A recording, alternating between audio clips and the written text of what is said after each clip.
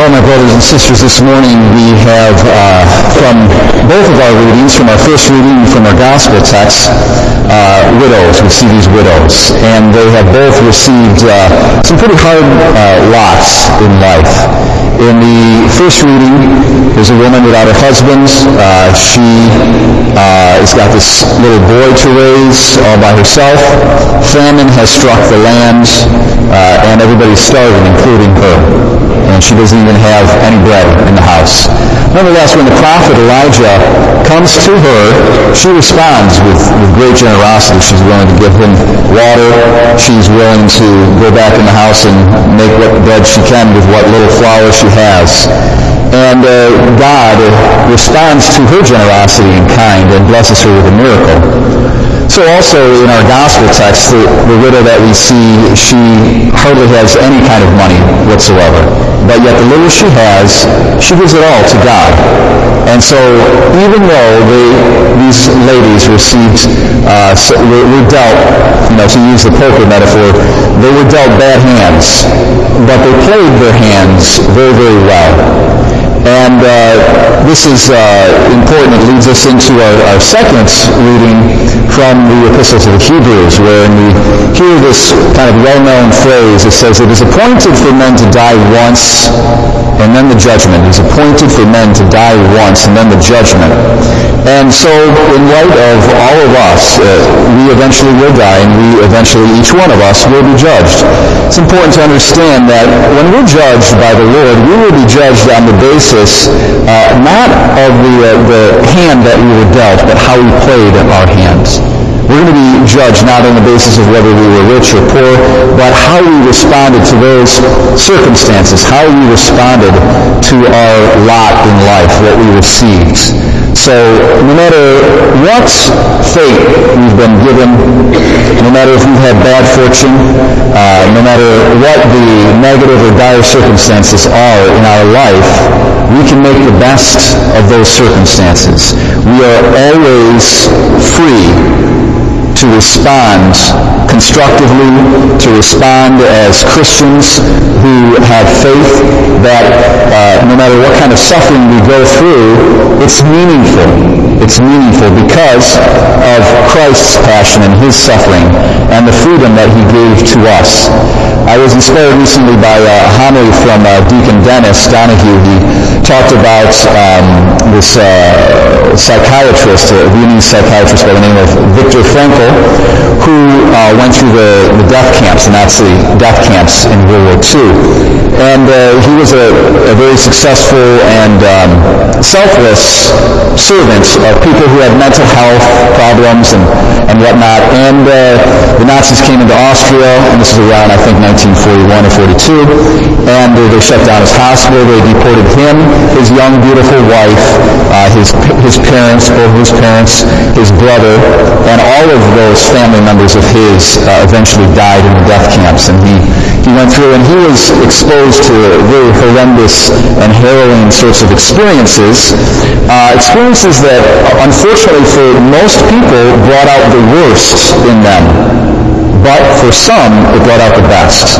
And that's kind of the theme of the book, is that no matter how hard our circumstances are in life, we are still free to respond positively, constructively.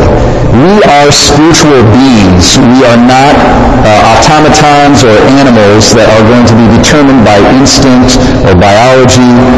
We can be influenced by these factors, but we are not, in the last analysis, determined by them. In the last analysis, we are spiritual beings and we are free. And that is an awesome and liberating truth that we need to embrace as Christians.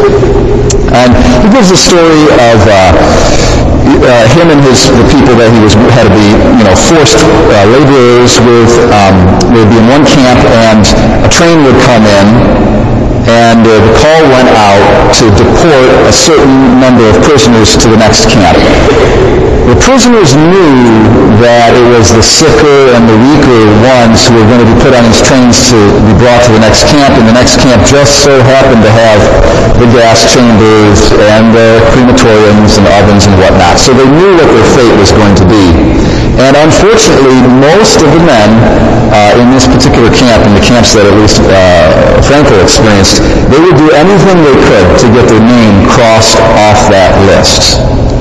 Even if it meant bribing, lying, violent actions, and they knew that if they had their name crossed off that list, someone else had to take their place.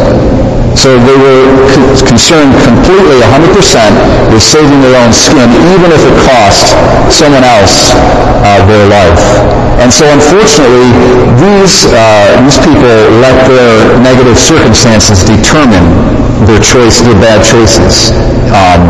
Now, in contrast to that, the good news is that, this is almost a quote from Franklin himself. He says, "We who live through the death camps can remember well the men who went from hut to hut, consoling, comforting, encouraging, lifting people's spirits up, even giving their last piece of bread to those who were starving."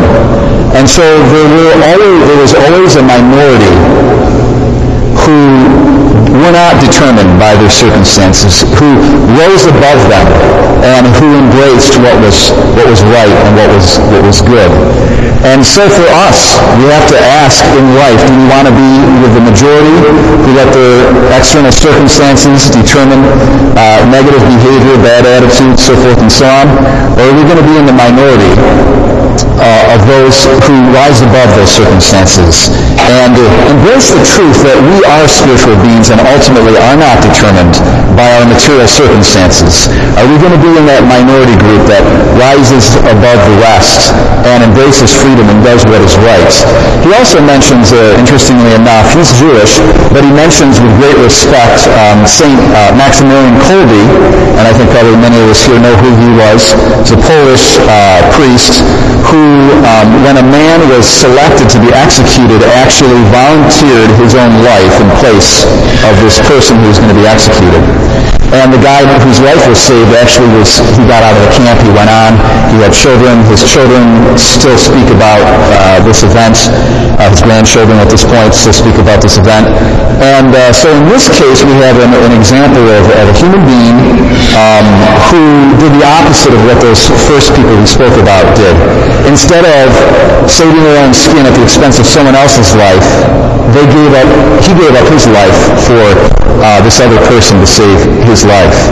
And even, someone might say, well, when I go before the Lord, I've lived a full life already and I regret so many things that I've done in the past, and what am I going to have to show? I'm afraid of death, I'm afraid of this judgment that's coming up. And the reality is, as long as breath is in our lips, in our mouth, in our breast, we can always start life anew.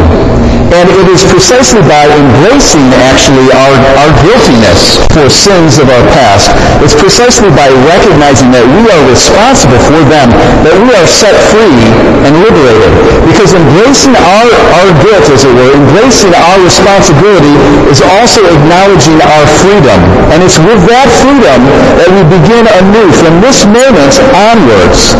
And so as long as we have breath in our mouth, it doesn't matter what our past was, we can begin new, and we can respond to the grace of conversion and repentance that's offered to us through the sacrifice of Jesus Christ. And like the widows we read about in today's readings, we can take the bad hand possibly that's been dealt us, and we can play it well.